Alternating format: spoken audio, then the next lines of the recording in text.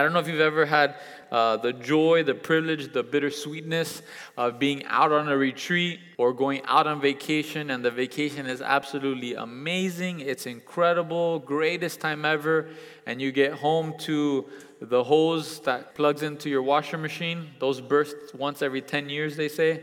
And it always happens while you're on vacation, right? Or sometimes the hose that connects your toilet to the water, that's what bursts. And you get home after an incredible vacation and you come home to a new indoor pool that you never wanted, right?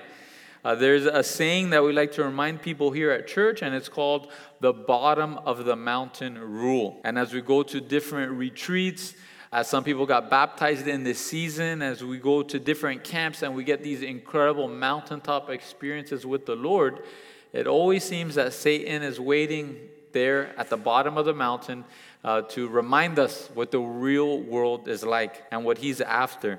And here there is no doubt, here in Exodus 32, that is precisely what Moses will be facing. Right, for us to be reminded of the context, Moses has spent the last 40 days in the presence of God. We know at the very least, he's there in the mountains with the Lord. Perhaps, again, reading through Scripture, it could be that he's even called up into the throne room of heaven, being able to see the different pieces of furniture that are in there, whether physically brought up there or the Lord is just bringing a vision to him.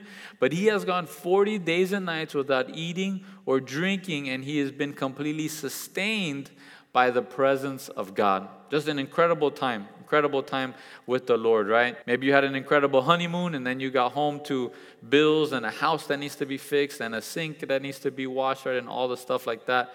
That's what Moses is going to be facing here. We'll read verse 1, right? This is sort of back at the ranch, back at the house. Verse 1, it says, "Now when the people saw that Moses delayed coming down from the mountain, the people gathered together to Aaron, and they said to him, 'Come, make us gods that shall go before us. For as for this Moses, the man who brought us up out of the land of Egypt, we do not know what has become of him.'" Again, Moses, he's there in the presence of God, enjoying the glory of God, seeing the tabernacle being built in front of his eyes so he can write it all down. And then back at the ranch, down at the face of the mountain, at the foot of the mountain, the people are growing impatient. They all come to Aaron. Aaron's the one that's left in charge, and they say, "We don't know what happened to Moses," right? It's been 40 days he's been up there in the mountain. Pobrecito, he's viejito, right? He's 80-something years old, right? Maybe he tripped up on the mountain. Maybe he died. After all, we literally see a pillar of fire and smoke on the mountain. Maybe he got fried, right? Maybe he fell down. He didn't have his life alert. He's stuck up there, right? Poor old Moses. That's what they're saying here. We don't know what happened to him. So now, Aaron, would you come and make us gods that shall go before us? Again, now they're losing their faith in the Lord, saying, we know that God was able to take us out of Egypt, but perhaps he can't lead us into the promised land. So, hey, Aaron, won't you make us some gods for us? And sitting on this, chewing on this throughout this weekend, throughout this week, I came to a conclusion, a question, right? Is there any sin that is not born out of ingratitude and impatience? Any sin that we commit, that the root cause is not attributed to us either being ungrateful or not having enough patience, right? The third one may be the fear of man. We're just consumed with what people think of us. And I kid you not, we'll look at that in a moment. But so much sin, so many mistakes, so many problems that we bring upon our lives, it's from not being grateful for what the Lord has done for us. It's not being patient, waiting on the Lord. Lord, you've gotten me this far. God, of course, I'll wait on you, right? Notice what the people are focusing on. They're focused on, it's been 40 days, Moses still is not here, right? 40 days. How long was the nation of Israel in slavery to Egypt? 400 years, right? Forget about adding 1 0. It's years. 400 years they've been in slavery, and now they can't wait more than 40 days for Moses to come back. Instead of being focused on Moses' delay, which he hasn't been delaying, they could be focused on their freedom, right? Thank God he freed us after 400 years, after generations being in slavery. They could be focused on their freedom plus the riches of Egypt. How God didn't just free them, a bunch of slaves with nothing in the wilderness, but they have the money, they have the sheep, they have the cattle from the Egyptians. God told them, hey, ask your old Egyptian overlords for money and wealth and cattle, and they gave them everything they have. They could be focused on their freedom plus the presence of God being seen and felt at the mountain right before them. Again, they're at the base of the mountain. They're at the foot of the mountain where there's fire and smoke, right? Earthquake being consumed. It's been 40 days since God's audible voice spoke to them and gave them the 10 commandments. 40 days since God warned them and they were all shaking, trembling, saying, Moses, you go talk to God. We don't want to talk to God, right? And 40 days afterwards, they're saying, hey, Aaron, can you make us some gods? If only the people would have been grateful and content in what they did have, right? According to Scripture, we know that it rained bread that very morning. Manna was raining down from heaven that very morning, and yet they're saying, make us a God. Make us a God. Let's turn to 1 Timothy chapter 6, verse 6, and here we're going to sort of go down a little bit of a rabbit hole on focusing on impatience and ingratitude. And how can we defend this? If most sin comes from one of these two root causes, root problems in our lives, hopefully we here want to defend against that because we don't want to be given to sin. But there in 1 Timothy chapter 6, verse 6, it tells us, now godliness with contentment is great gain. For we brought nothing into this world, and it is certain that we can carry nothing out. And having food and clothing, with these we shall be content. But those who desire to be rich fall into temptation and a snare, and into many foolish and harmful lusts, which drown men in destruction and perdition. For the love of money is a root of all kinds of evil, for which some have strayed from the faith in their greediness and pierced themselves through with many sorrows. Again, Paul here, he's writing to his son in the faith, Timothy, and he's telling him, hey, you need to be godly and you need to be content. If you're godly and you're content, you have great gain, right? Great wealth for your life. And I know I'm probably the only one here who has a problem with complaining, right? Have a problem with complaining, a problem with contentment. Yet how much of my problems have to do with a lack of food or a lack of clothing? How much of my complaints have to do because I don't have enough to eat or I don't have enough clothing to wear, right? I don't know about you guys, but I'll be honest, I am both overweight and I have a closet that's filled with clothes that I rarely wear, right? I know not you guys, but my wife, hey, can we get rid of this shirt from high school? No, I need that, right? It's my favorite shirt. Honey, I can't fit another hanger in the closet. What are you talking about, right? I know none of you ladies here. Honey, can we clear out your closet? No, I wore that dress at a wedding 10 years ago. I'm going to fit in it one day. Right? Can't get rid of it. Again, all of us, we have such a great wealth in excess, and yet we still find ourselves complaining. Yet it has nothing to do with food, and it has nothing to do with clothing. We can turn to Philippians chapter 4, and I love this scripture, but I love the true context of it even more. Philippians chapter 4, verse 11 through 13, right? A portion of scripture we see on mixed martial artists and people who love to work out and lift weights, but the true context of Philippians 4:13. There in verse 11, we see Paul here, and he tells us, not that I speak in regard to need, for I have learned in whatever state I am to be content. I know how to be abased, and I know how to abound. Everywhere and in all things I have learned both to be full and to be hungry, both to abound and to suffer need. I can do all things through Christ who strengthens me. What Paul shows us here is that there's a learning curve that each of us must grow in. And it's in learning to be content with much and with little. In the midst of suffering and the midst of abounding and having too much that we know what to do with. We need to grow in being content. And in Christ Jesus, we can do it. We can learn to be content with much and with little. we can grow into this contentment, being happy with what the Lord has given us. Again, we have more blessing than ever before within the United States of America. And yet anxiety, fear, depression, so many problems rising up with so much blessing, right? So many ulcers and stomach problems, right? So many gray hairs on things that God will give to us in His due time if we need it, right? How about impatience, right? Anyone here struggle with being impatient, right? Me, a handful of us, right? Handful of us that are honest, right? I struggle with impatience. And every day I get on the road, I am reminded that I struggle with impatience, right? Amanda warns me, you can't talk like that every time about the drivers in front of the kids. They're going to think all of Miami drives like this, right? Honey, all of Miami does drive like this, right? Maybe it's because I prayed for patience, so now the Lord brings me all those drivers there to work on my patience, but I struggle with impatience, right? You're there and you look at all the aisles in Publix and you find the shortest one and you get there, and right when you get there, the person in front of you pulls out a check, right? You haven't seen a check in 5 years, and all of a sudden they pull out a check, right? Then they got to go to the manager, they need a price check, they need this, and you're pulling your hair out. You're seeing all the other people zooming through the lines, and you're saying, what's going on, right? Have any of us looked back on a decision in life and grateful that we dealt with it in a season of being impatient, right? I'm so grateful I made that decision and I was impatient and I was just impulsive, right? Just so happy, so grateful. I bought that car and 2 months later it was half the price. I'm just so thankful about that, right?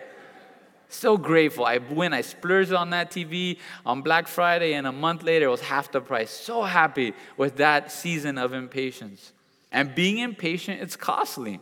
Not just in buying something that gets cheaper later on, but usually lack of patience, lack of contentment leads to sin.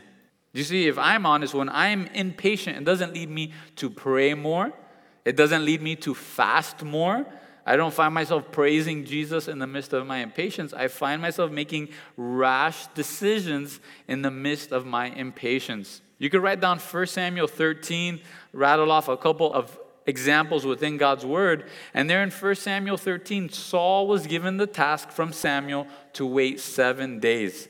He told him, hey, wait 7 days, and I'll come and I'll offer the sacrifice, and then we can go to war. It seems like Saul had 7 days to the exact minute and second. And the second that 7 days hit, he had no more patience.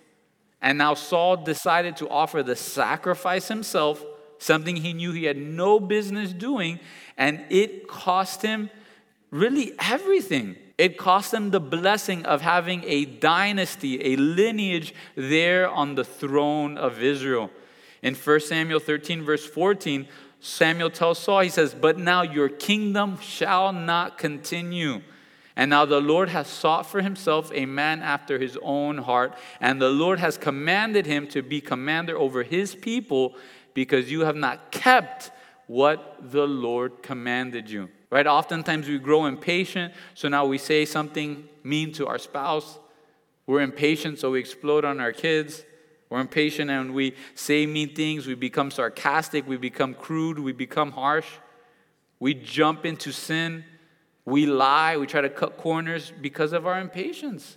And people say dumb things when they're impatient, right? I don't know if you've ever been there. You're like impatient on a diet, so you just give up and you eat a bunch of cookies. It makes no sense, right? You're doing the exact opposite of what you're mad is not happening. You could think of Abraham and Sarah. They couldn't wait any longer for God to provide a son for them. So in Genesis 16, verse 2, Sarah tells her husband, please go into my maid. Perhaps I shall obtain children by her. Right? Honey, I can't have any kids, so why don't you have sex with my coworker and we'll have some kids through her? Right? It's madness. How about Esau? Esau was too hungry and he couldn't wait any longer to eat, so he was willing to give up his birthright, his inheritance. Genesis 25, verse 32, he tells his brother, look, I'm about to die. What does this birthright mean to me, right? Imagine having a huge inheritance left for you by your parents or your grandparents, that rich aunt or uncle that we wish we had, right? And all of a sudden you're with a family member saying, man, just give me that Big Mac. You could have my inheritance. I don't even care. I'm going to die of starvation, right? It's insanity. You think of Martha and Mary, right? Martha couldn't wait anymore for Mary to help her with the dishes in the kitchen. So she literally tells Jesus in Luke chapter 10, verse 40, Lord, do you even care? Right? None of us ever tell that to Jesus, right? The Son of God, the creator of heaven and earth, the one who humbled himself and came down to heaven, lived a perfect life and died for us. We never tell him, do you even care about me? Do you even care what I'm going through? Do you even realize what's going on? And we can say ridiculous things when we're in a season of being impatient. Right? Finally, James and John, some of our favorite disciples, they couldn't wait for another place to stay. They couldn't wait to have to go to another city for people to hear from Jesus. So in Luke chapter 9, verse 54, they turn to Jesus and they say, Lord, do you want us to command fire to come down from heaven and consume them, right? Lord, there's no room at this Hilton. Do you want me to pray fire from heaven to consume all the workers and the people staying here? It's madness.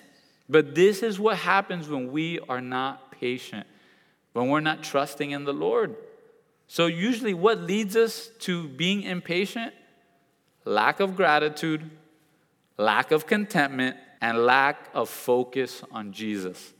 Those are the things that just breed impatience in our lives. Lack of gratitude, being grateful for all that God has done for us, how God has placed us here. He's been forgiving and loving and kind. Lack of contentment, all the goodness we have around us compared to the rest of our nation, compared to the rest of the world. And lack of a focus on Jesus Christ. All his suffering, everything he went through to save us. And now we think, I deserve better. Couple scriptures for us to be reminded of people who just grew impatient. You could write down Psalm 106, verse 13 and 14. There the psalmist talking about the nation of Israel here in Exodus. He says, they soon forgot his works. They did not wait for his counsel, but lusted exceedingly in the wilderness and tested God in the desert. We soon forget the work of God in our lives and in our family and in the people around us. We soon forget the miracles that God has done in our lives, and all of a sudden we think, God, let me help you out, right? Lord, let me just help you in this thing. I'm going to die. I can't take it anymore. Let me help you. Right? The nation of Israel, they have just seen the 10 plagues on the nation of Egypt. They've seen Egypt in complete darkness and the land of Goshen where they're living have light the day. They've been able to be blessed with God telling them, hey, judgment is coming, kill a lamb, sacrifice it, put blood on the door, and you'll be saved and your family. They've forgotten about all of it. They've forgotten about the bread raining down from heaven that morning, the quail coming down onto the earth just for them. They didn't wait for his counsel, right? Asking God, hey, is this the one? Is that the girl? Should I talk to them? Lord, you haven't answered me. I'm just going to go for it, right? I want to do this impulsive buy, and it's been 5 minutes. You haven't spoken to me. So, Lord, I'm just going to buy this thing. I'm just going to do this thing, right? Not waiting for his counsel. Verse 14 warns us, but they lusted exceedingly. What are you feeding on? Because if you're just feeding on what's out there in the world, right, the commercials, every new car, social media, what everybody else has, or the best that everybody else has, you're just lusting and lusting and lusting instead of being content in God's word. Let's turn to Isaiah chapter 30. And in Isaiah chapter 30, we get just a great portion of scripture. A warning that reveals to us people who lost patience and fell into sin. And then God's medicine, God's counsel, how we can fix our impatience. And then God's character dealing with our impatience. So there in Isaiah chapter 30, verse 1 and 2, again, very similar to Psalm 106, it tells us, woe to the rebellious children, says the Lord, who take counsel, but not of me, and who devise plans, but not of my spirit, that they may add sin to sin, who walk to go down to Egypt and have not asked my advice, to strengthen themselves in the strength of Pharaoh and to trust in the shadow of Egypt. Again, a warning to us, family. Who are we taking counsel from? Sometimes we get frustrated because God's not speaking to us, so we just go to everyone and anyone else. Or if we're really honest, we just go to whoever tells us what we've been looking to hear, right? But we're desiring to hear someone to tell us it's okay, right? Or what so-and-so's doing really is terrible, and you're right. The warning, they're making plans, but they're not of the Lord. They're not of His Spirit. We haven't asked His advice, strengthening ourselves in the strength of this world and this world's systems. Later on, we'll see the warning to not trust in man. This is what happens when we're impatient. There in verse 3, therefore the strength of Pharaoh shall be your shame, and trust in the shadow of Egypt shall be your humiliation. Again, when all of our trust is in the things of this world, sooner or later, we're brought to shame, right? We're brought to shame. It's funny, some people that are like really excited about the stock market, you can tell when they're doing well, and you can tell when they're not doing so well, right? When they're talking about it and they're happy, yeah, they're doing well. When you haven't heard about how well they've been doing for a while, they're not doing that great, right? Got to be praying for them. And this thing that was once their strength, their hope, their glory, now it's kind of like their humiliation. They don't want their wife asking them about it, right? How's it going, honey? They don't want to hear that anymore. Verse 15, how do we fix this impatience within us? Verse 15, thus says the Lord God, the Holy One of Israel, in returning and rest you shall be saved. In quietness and confidence shall be your strength, the nation of Israel, but you would not. Hopefully we will heed to this advice. We need to return to the Lord and rest in Him. Again, we'll look at it in a moment. Spending time in God's Word to have that quietness and that our confidence in the Lord, in His plans, in His strength, that would be our strength. We trust in Him. He's provided. He's always provided. He's saved us. He's the one that reached out to us before we reached out to Him. He's got it. He's got it under control. Then in verse 18, we see His character. Therefore, the Lord will wait, that He may be gracious to you. And therefore, He will be exalted, that He may have mercy on you. For the Lord is a God of justice. Blessed are all those who wait for Him. You see, the glorious thing about the Lord is He's not impatient with our impatience. He still remains patient, still remains long-suffering. He still remains kind and merciful and gracious. So even if we've been here and we've been impatient and we've fallen into sin because of our impatience, He's waiting. He's waiting for us to return to Him, to rest in Him, to have that quietness and that confidence in Him and Him alone. The most practical way to wait on the Lord, it's found in Psalm 130, verse 5. David writes, I will wait for the Lord, my soul waits. And in His word, I do hope. So instead of lusting out, looking at all the things the world has, spend time looking into the word, waiting on the Lord. That's where you find patience. That's where you find strength. We mentioned that at the 9 a.m., and it's worth bearing mention that, again, children, they don't do very well with contentment and gratitude. And they don't do very well with patience, right? Kids, they never complain. Just my kids, right? Your kids are great, right? They don't have to pay a mortgage. They don't have to pay rent. They don't have to watch the news. They don't have to do any of these things, right? And yet they complain, right? They cry. They whine. They this, that. That's what happens when you're immature. How about being impatient, right? The worst word to tell a 5-year-old is, hey, we have to wait, right? They don't know how to handle it, right? They start like tweaking. They start freaking out, right? Some parents just throw an electronic device at them and run away, hoping that sort of captures their attention, right? And they don't do well with waiting. Family, we as believers, a true measure of our growth or maturity, it's attributed to how grateful we are and how patient we can be. It really shows if you're maturing in the Lord or if you're still in your younger years in your maturity with God. David Guzik, he says, how we handle God's ordained delays is a good measure of our spiritual maturity. If we allow such delays to make us drift into sin or lapse into resignation to fate, then we react poorly to His ordained delays. If we allow such times to deepen our perseverance in following God, then they are of good use. You see, life is filled with waiting. Life is filled with delays. Life is filled with testing our patience. But do we allow those ordained delays to cause us to press into the Lord all the more? Or do we use those ordained delays as an excuse to go back to our former gods, right? Sometimes we use those ordained delays and you say, you know what, I'm going to go back to, like the nation of Israel, go back to our former idols. God's not doing anything. God's not talking to me, so I'm going back to the bottle. I'm going back to the drugs. I'm going back to that relationship. I'm going back to the pornography. I'm going back to the gossip. This is what I've known. This is what fulfills me, right? We need to allow those ordained delays to press into the Lord all the more. A couple scriptures, just rattle them off to you. Promises that we should hold to our hearts when it comes to waiting on the Lord. Isaiah 49, verse 23, it promises us, for they shall not be ashamed who wait for me. Isaiah 49, verse 23. Isaiah 64, verse 4, for since the beginning of the world, men have not heard, nor perceived by the ear, nor has the eye seen any God besides you, who acts for the one who waits for him. What a position of strength. That if we wait on God, he's going to act on our behalf. What a place of strength. Isaiah 64, verse 4. Finally, probably the most famous one, Isaiah 40, verse 31. But those who wait on the Lord shall renew their strength.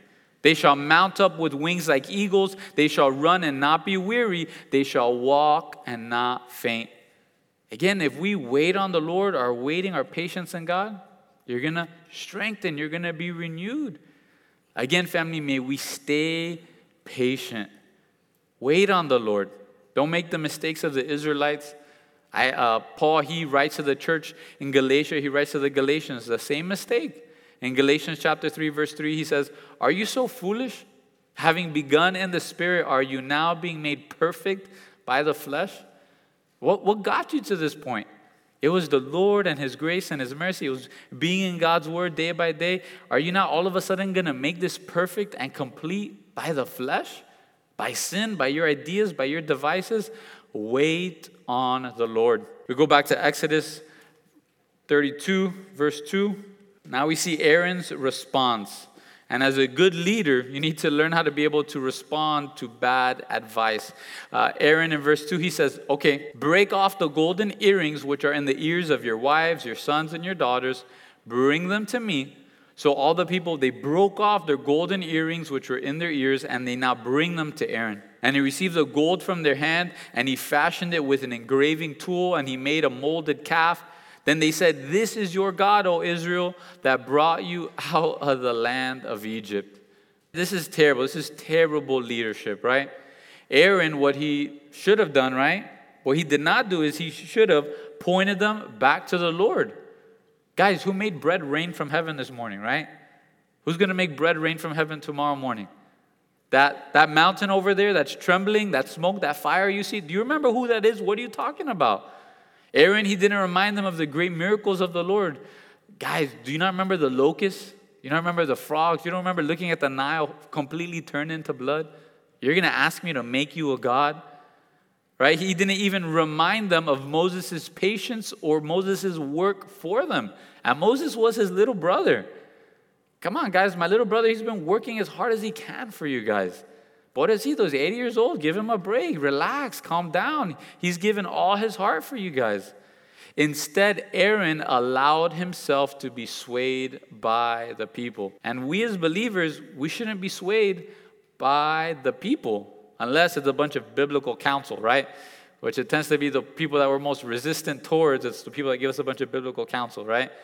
But we should not allow ourselves to be swayed by man, especially if we're in a position of leadership. Psalm 118, verse 8, it tells us it is better to trust in the Lord than to put confidence in man. Proverbs 29, verse 25, the fear of man brings a snare, but whoever trusts in the Lord shall be safe. So again, ingratitude, impatience, and the fear of man, it'll choke you out. It will rip you off spiritually in every way, shape, and form. If you're living your life based on, man, what are people going to think? What are people going to say? What are people going to do? You're just getting a noose and you're tightening it each and every time. You're making your decisions based on the fear of people instead of the fear of God. Aaron, he was swayed by the public. He was swayed by what was popular. The whole group of people came to him and said, this is what we want. But as a believer, our fear of God must be greater than our fear of man. It has to be. At the end of the day, we have to stand before the Lord. And all throughout Scripture, you see the one person standing against the multitude. And what we're going to see is Aaron unwilling to stand against a bunch of normal, okay people. Later on, Moses is going to come down the mountain and have to stand up against a group of a bunch of drunk people. And yet Moses is still willing to stand in front of them and stand for the Lord. So again, for us, if we're in leadership, stand for the Lord. I know we have a lot of teachers here. How many of you teachers here, you ask the students, what do you guys want to do today, right?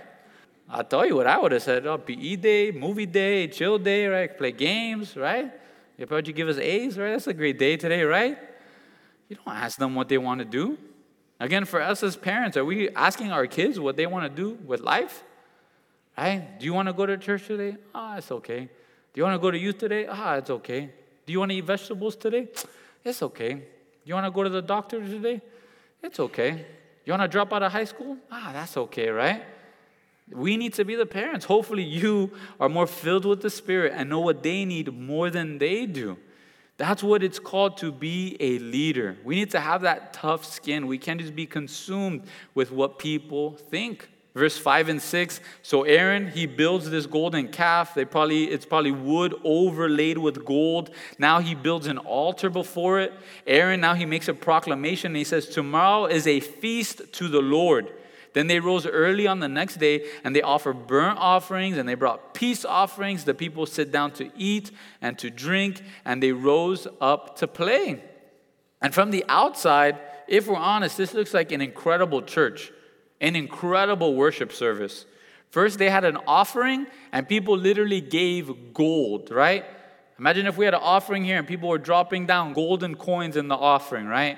Giving all their Bitcoin out into the electronic offering, whatever. I don't know how to go there, right? But yeah, right? It'd be incredible. Say, wow, what a giving church. They love the work of the Lord. They even had an altar. Wow, they're willing to sacrifice. They proclaimed a feast to the Lord. That word Lord there, it's capitalized because Aaron is literally saying, tomorrow we're going to make a feast for Jehovah. We're going to make a feast for Yahweh. They're offering burnt offerings. They're feasting with the Lord. They're offering peace offerings. Later on, we're seeing that they're singing loudly. Their worship service was jamming. And yet it had nothing to do with the one true God.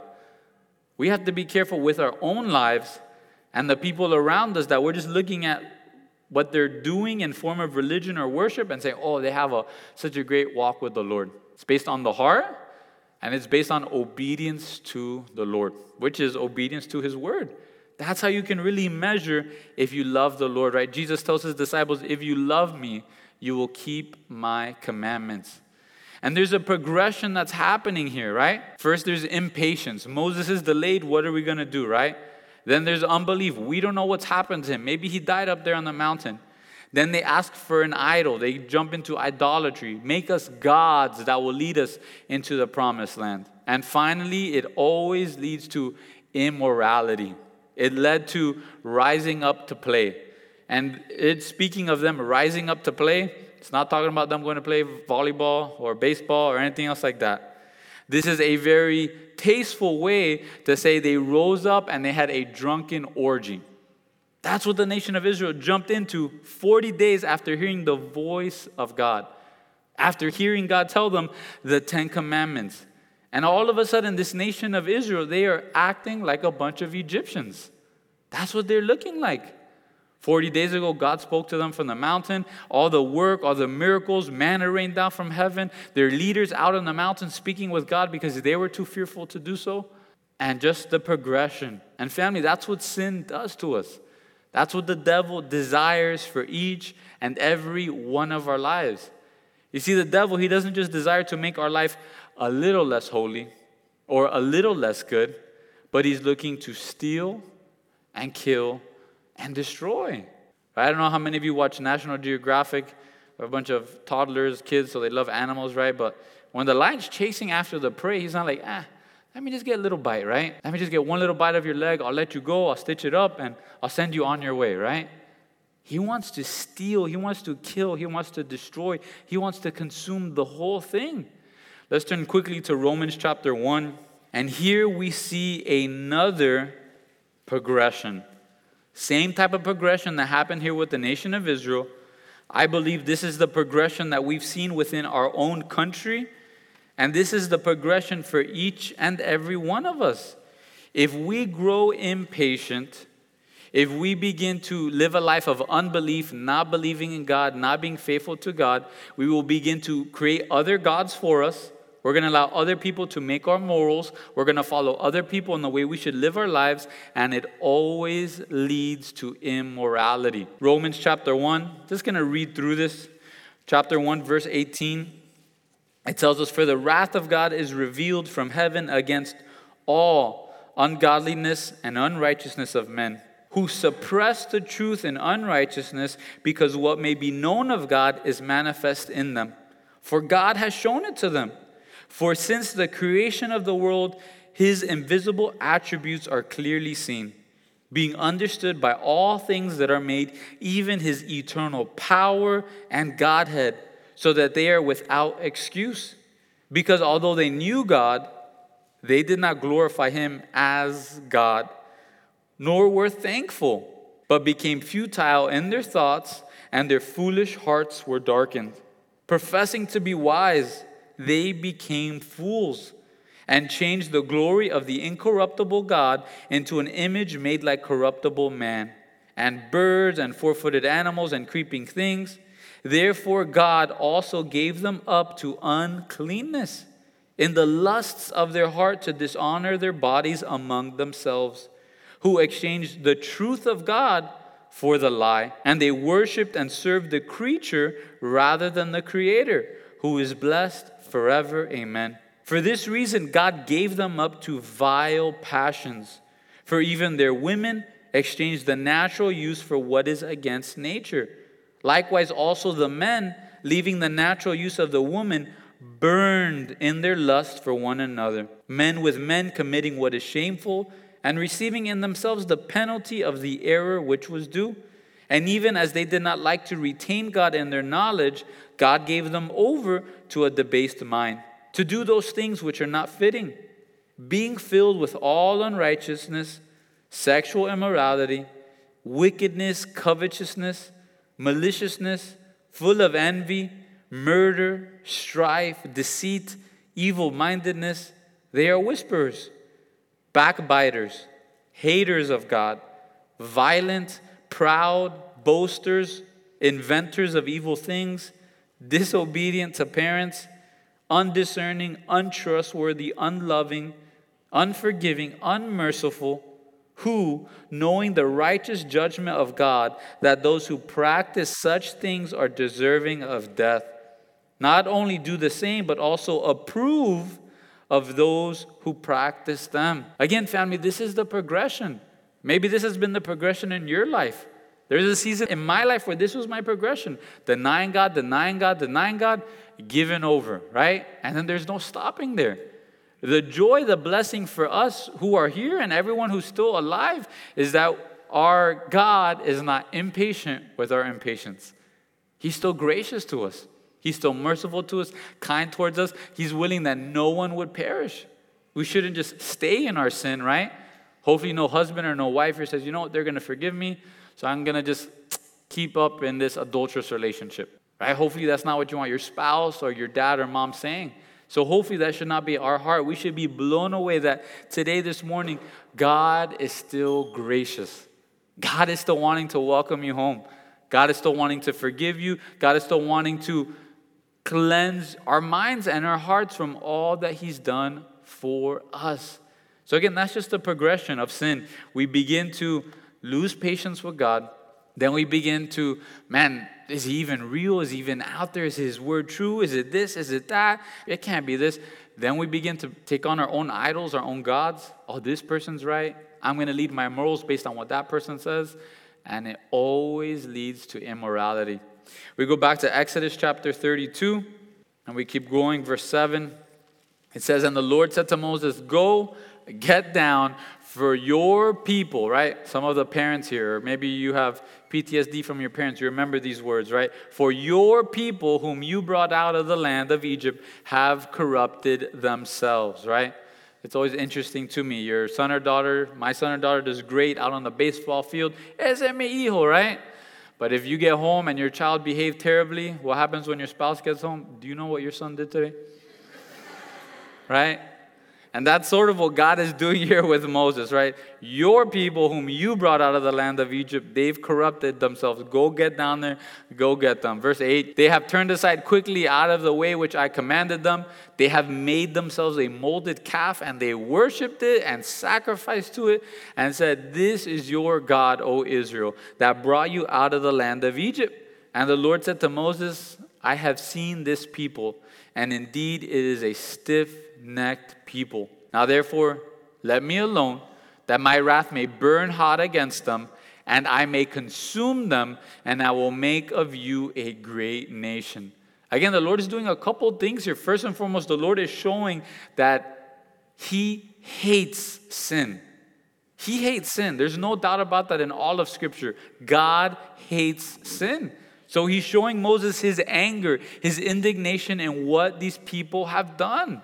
Imagine you've done all the heavy lifting in saving someone, freeing someone, paying off their house, and now all of a sudden they make a little golden baby cow and they say, oh, thank you, golden baby cow, right?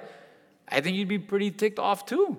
So He does all this, and now He's going to begin to test Moses' heart. He says, hey, Moses, just leave me alone right now. Leave me alone. My wrath is going to burn hot against them. I'm going to consume them. You'll be able to look down from the top of the mountain, look down, you'll see puff of smoke, right? We'll just fry them all. And then we'll start all over again, right? We'll start from you, Moses, and we'll make a great nation. We'll start with a new city. We'll call it Motown. And we'll start from there. And we'll start all over with just you, Moses, right? And if I'm honest, I say, that's a pretty great idea, God, right? I'm a pretty great guy. I've done enough work. These people have been impatient. They've been murmuring, complaining the whole time. I can't take another day in the wilderness with them. Let's do it, right? But look at the heart of Moses. The shepherd he's becoming, the heart of God, the heart of Christ that he has in verse 11. Then Moses pleaded with the Lord his God. And he said, Lord, why does your wrath burn hot against your people, right? He sort of gives them back to God, whom you have brought out of the land of Egypt with great power and with a mighty hand. Why should the Egyptians speak and say, he brought them out to harm them, to kill them in the mountains, and to consume them from the face of the earth? Turn from your fierce wrath and relent from this harm to your people. Remember Abraham, Isaac, and Israel, your servants, to whom you swore by your own self, and said to them, I will multiply your descendants as the stars of heaven, and all this land that I have spoken of I give to your descendants, and they shall inherit it forever. You see, a good leader is all about the Lord. A bad leader is all about himself. Moses, he puts it all back into God's court. It's all about God. He says, Lord, this is your people. God, you're the ones that's done the work. I haven't brought them out of Egypt. Lord, it's been you. It's been your miracles. It's been your strength. God, what about your reputation? If you fry them all here, the Egyptians are going to say, why, he couldn't save them? He couldn't just kill them in Egypt. You have to take them out into the wilderness to do it? And Lord, what about your promises, right? That's what we should be consumed with as believers, not what people are doing to us, not our right. And that's where we get in trouble. My works, what I have done, all my hard work, my reputation, my promises, they're complaining against me. Where what we should be consumed with is, Lord, how does this affect you and your work? Lord, how does this affect your reputation? Lord, how does this affect your promises? And again, it's sweet because he says Abraham, Isaac, and Israel. Again, even Moses, he's defining Jacob on his new name given to him by God, which is Israel. And we looked through the life of these three men, and I don't know if any of us came away with this saying, oh yeah, Abraham's my favorite Bible character, right? Isaac's my favorite Bible character. Ooh, Jacob, I love him, right? As we talked about, I don't think we'll ever have a couples retreat where we look at the sweet marriage of Abraham and Sarah, right? Or at least none of the wives will come if we have one like that, right? It's all about, in spite of how dumb Abraham was, ladies, be kind and love and respect their husbands, right? In spite of Jacob and his trickery and his cunningness, God's grace allowed him to become Israel. Moses is reminding God, in a sense, God, it is your promise that kept these men attached to your name and to your power. Had nothing to do with what they did or their strength. God, it is all you and your grace and your power. Verse 14, I believe the Lord happy seeing the heart of Moses, the heart of Christ in Moses. He says, so the Lord relented from the harm which he said he would do to his people. Maybe your Bible version says the Lord repented. Not the case here. God's not saying he's sorry. God is simply changing his mind here. God's saying, hey, I said I was going to fry them. I'm not going to fry them anymore. We'll show grace and mercy here. Verse 15 and 16, Moses turns. He goes down from the mountain, and the 2 tablets of the testimony were in his hand. The tablets were written on both sides. On the one side and on the other side they were written.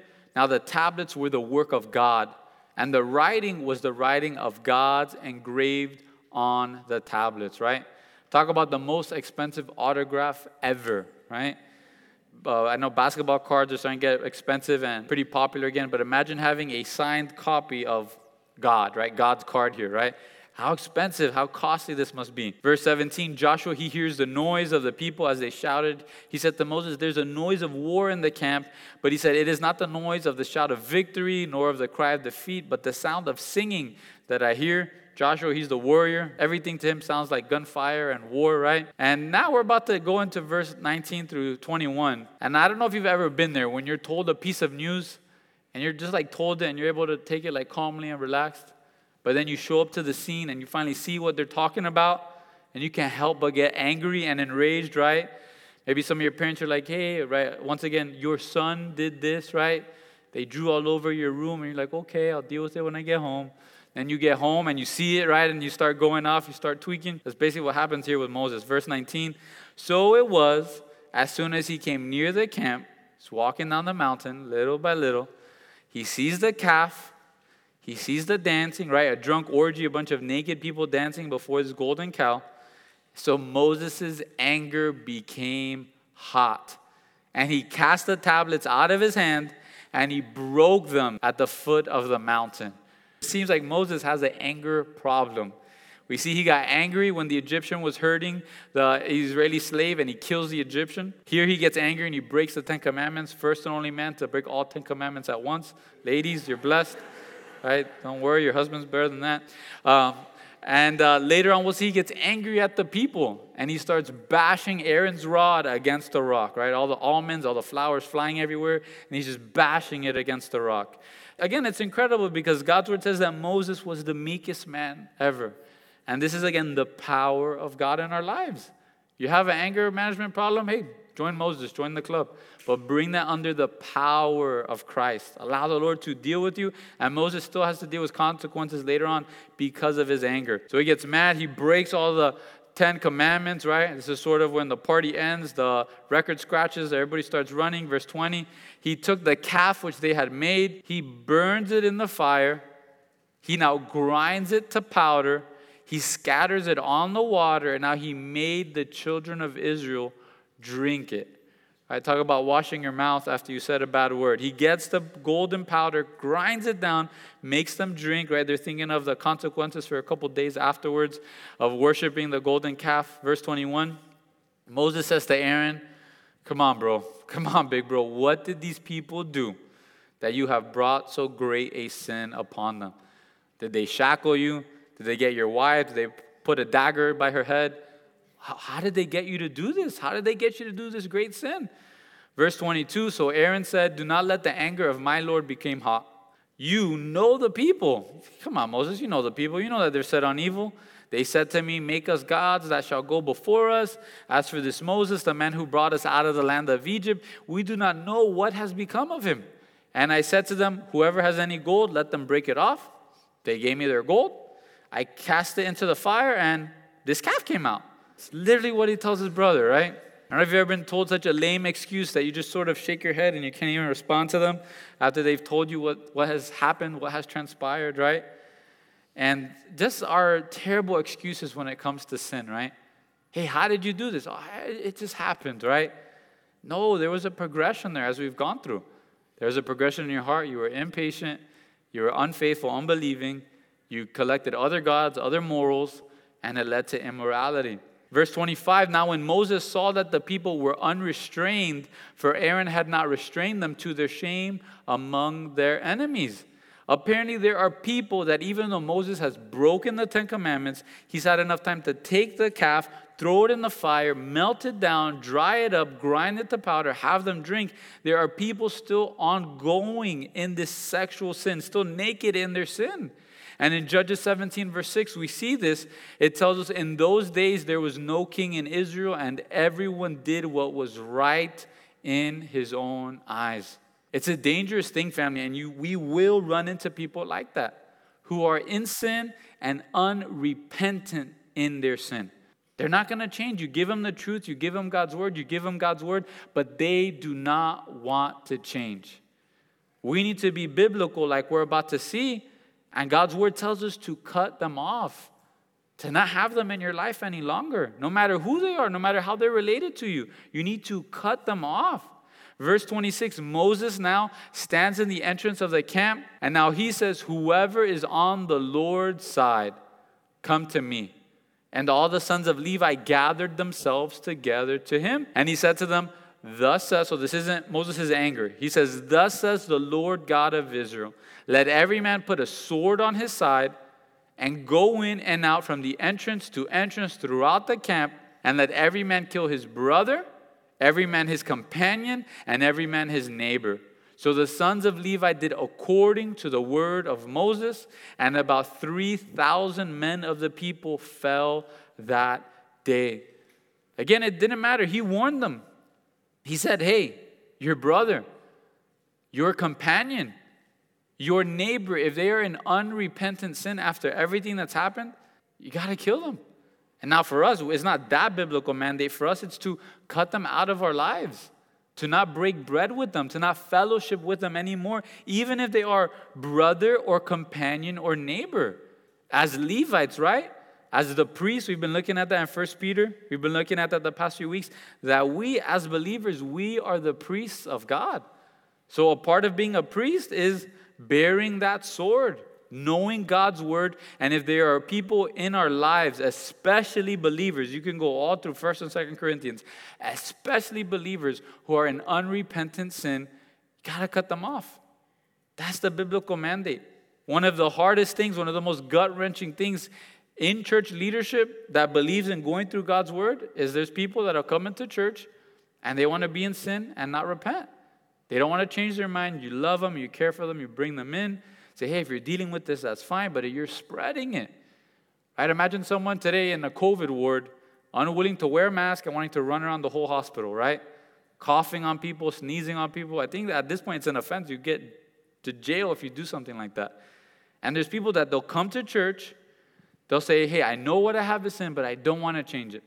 And I want to talk to everybody else about it. And as a group of Levites, as people that believe in God's word, we don't stand for that. We have that church discipline. Thank God it's not every day. Thank God it's every once in a while, so every few years. But we'll do that because it's biblical. But we as believers in our own lives should be doing that. Shouldn't just be calling, hey, Zach, I got this friend. Let me put him on the phone for you, right? No, we as believers, we need to be handling that. How Jesus, right, one of those hard portions of scriptures, Jesus says, you think I've come to bring peace? I've come to bring a sword. To put mom against daughter, son against father. I've come to bring a sword down the middle of those people who are really loving me with all their whole heart, soul, mind, spirit, and strength, and the rest of mankind. And now when we do these things, verse 29, it says, consecrate yourselves today to the Lord. The act of these men being willing to be set apart from God made them consecrated, made them holy. And now that he may bestow on you a blessing this day, for every man has opposed his son and his brother. Again, it's heartbreaking. It's heart-wrenching, but God promises you a blessing when you do it. And I've been around long enough to see God, either he'll do a mighty work that because of your stance on sin, that person sooner or later will come to the Lord. And those are the best. That's the greatest testimonies. Or the Lord, through the church and family of God, will bring you another brother that's closer than yours, or another mom, or another dad, or that grandson or granddaughter. The Lord will restore. The Lord will bless. The question for us is, will we be holy? Will we be obedient to him? Will we be those when Moses stands up and says, who's on the Lord's side, that we would run to that entrance saying, Lord, I'm on your side. And again, it's incredible because the Levites and this act of bravery and obedience to the Lord, I believe, is now what gives them the blessing of being the chosen people within the chosen people of God. Before God had the priesthood, every firstborn son of every family in Israel, they'd give their firstborn son, and that would be the priesthood. But because of the stance against sin that these Levites had, because they probably did not partake in what happened, now God says, you know what? You're going to be my chosen people. You don't have property, you don't have food, you don't have clothes. I'm going to provide for you. So then we continue, verse 30. Comes to pass, right? That's a rough day, a rough night. Comes to pass on the next day, Moses, he says to the people, you've committed a great sin. So now I will go up to the Lord. Perhaps I can make atonement for your sin. Then Moses returned to the Lord and said, oh, these people have committed a great sin and have made for themselves a god of gold. Yet now, if you will forgive their sin, but if not, I pray, blot me out of your book which you have written. Here we see the true heart of Moses, which is the true heart of a shepherd. You can write down John chapter 10, verse 11. It says, I am the good shepherd, and the good shepherd gives his life for the sheep. You want to join in ministry, you want to start serving. It's not so you could get more popular or sell your insurance. That's not where you get into ministry. You get into ministry because you want to give your life for God and for God's people. Paul, he had a similar heart for all the nation of Israel. Romans chapter 9, verse 1 through 5, you could read it when you get home. Paul says, for I could wish that I myself were accursed from Christ for my brethren. What Moses is saying here, what Paul was saying is, Lord, if I could spend eternity in hell and the rest of my brothers and sisters spend eternity with you, Lord, take my life. And again, that is a great amount of love. And I love Calvary Chapel, Miami. I love each and every one of you. I haven't prayed this prayer yet, right? I don't know how many of you have prayed this prayer for people that you love. I love Sandy Adams. He goes, hey, I'm not willing to spend eternity in the smoking section just so you guys can be in heaven, right? And again, that is true love. And this is a love that we should ascribe to have, right? Hope that one day we could have. But for us, God doesn't want us to give our life for hell so other people can go to heaven. Jesus Christ did that on the cross, suffering the shame, being separated from God, suffering the pain. All God desires from us is to just pray for them, to love on them, to show the love of God on them, to give them a hug, to give them a stern word when they need that, to pay for their lunch, to go across the street and talk to your neighbor and actually find out what their name is, right? To be able to share the gospel. That's what the Lord desires, not that we be sacrificially sending ourselves to hell. God's just saying, hey, do you love the unbeliever? Do you love them enough to share with them, to donate to the mission trip, to treat someone out to lunch? Do we have a love for the lost? Are we going out to the one lost one and leaving the 99 at home? Finally, verse 33 through 35, the Lord said to Moses, whoever has sinned against me, I will blot him out of my book. Now therefore go, lead the people to the place of which I have spoken to you. Behold, my angel shall go before you. Nevertheless, in the day when I visit for punishment, I will visit punishment upon them for their sin. So the Lord plagued the people because of what they did with the calf which Aaron made. This will lead right into chapter 33 and 34. But here, one last thing to note is there's still consequences for our sin. God's saying, I love them. I want to show them grace. I want to show them mercy. Okay, Moses, I'm not going to fry them all. Okay, Moses, I'm going to still lead you to the promised land. But I'm still going to lead my punishment because of their sins. So if you're here and maybe you're still reaping your sin, you're still reaping what you've sown, that's going to be for a season. But as you start sowing the things of God and the love of God and the service of God, maybe you have a bad relationship, a bad marriage, a bad relationship with your kids, and you've just been sowing garbage all these years. Don't think it's going to change overnight. Start sowing in God's word. Start sowing in God's love, and over time, you'll start to reap that. And again, for us, are we going through a season of ingratitude? Are you going through a season where you're growing impatient and you're about to jump into sin? Maybe perhaps you already jumped into sin, and now you need to just come. You got to confess again. Thank the Lord that He is not impatient with our impatience. He's long-suffering. He is gracious. He's kind. He's merciful. Maybe you're here and the Lord just busted you that when it comes to unbelievers, we're more like James and John, right? Lord, can you bring down fire and just consume them, right? That we'd have the heart of Moses, that we'd have the heart of Christ going out for that lost one.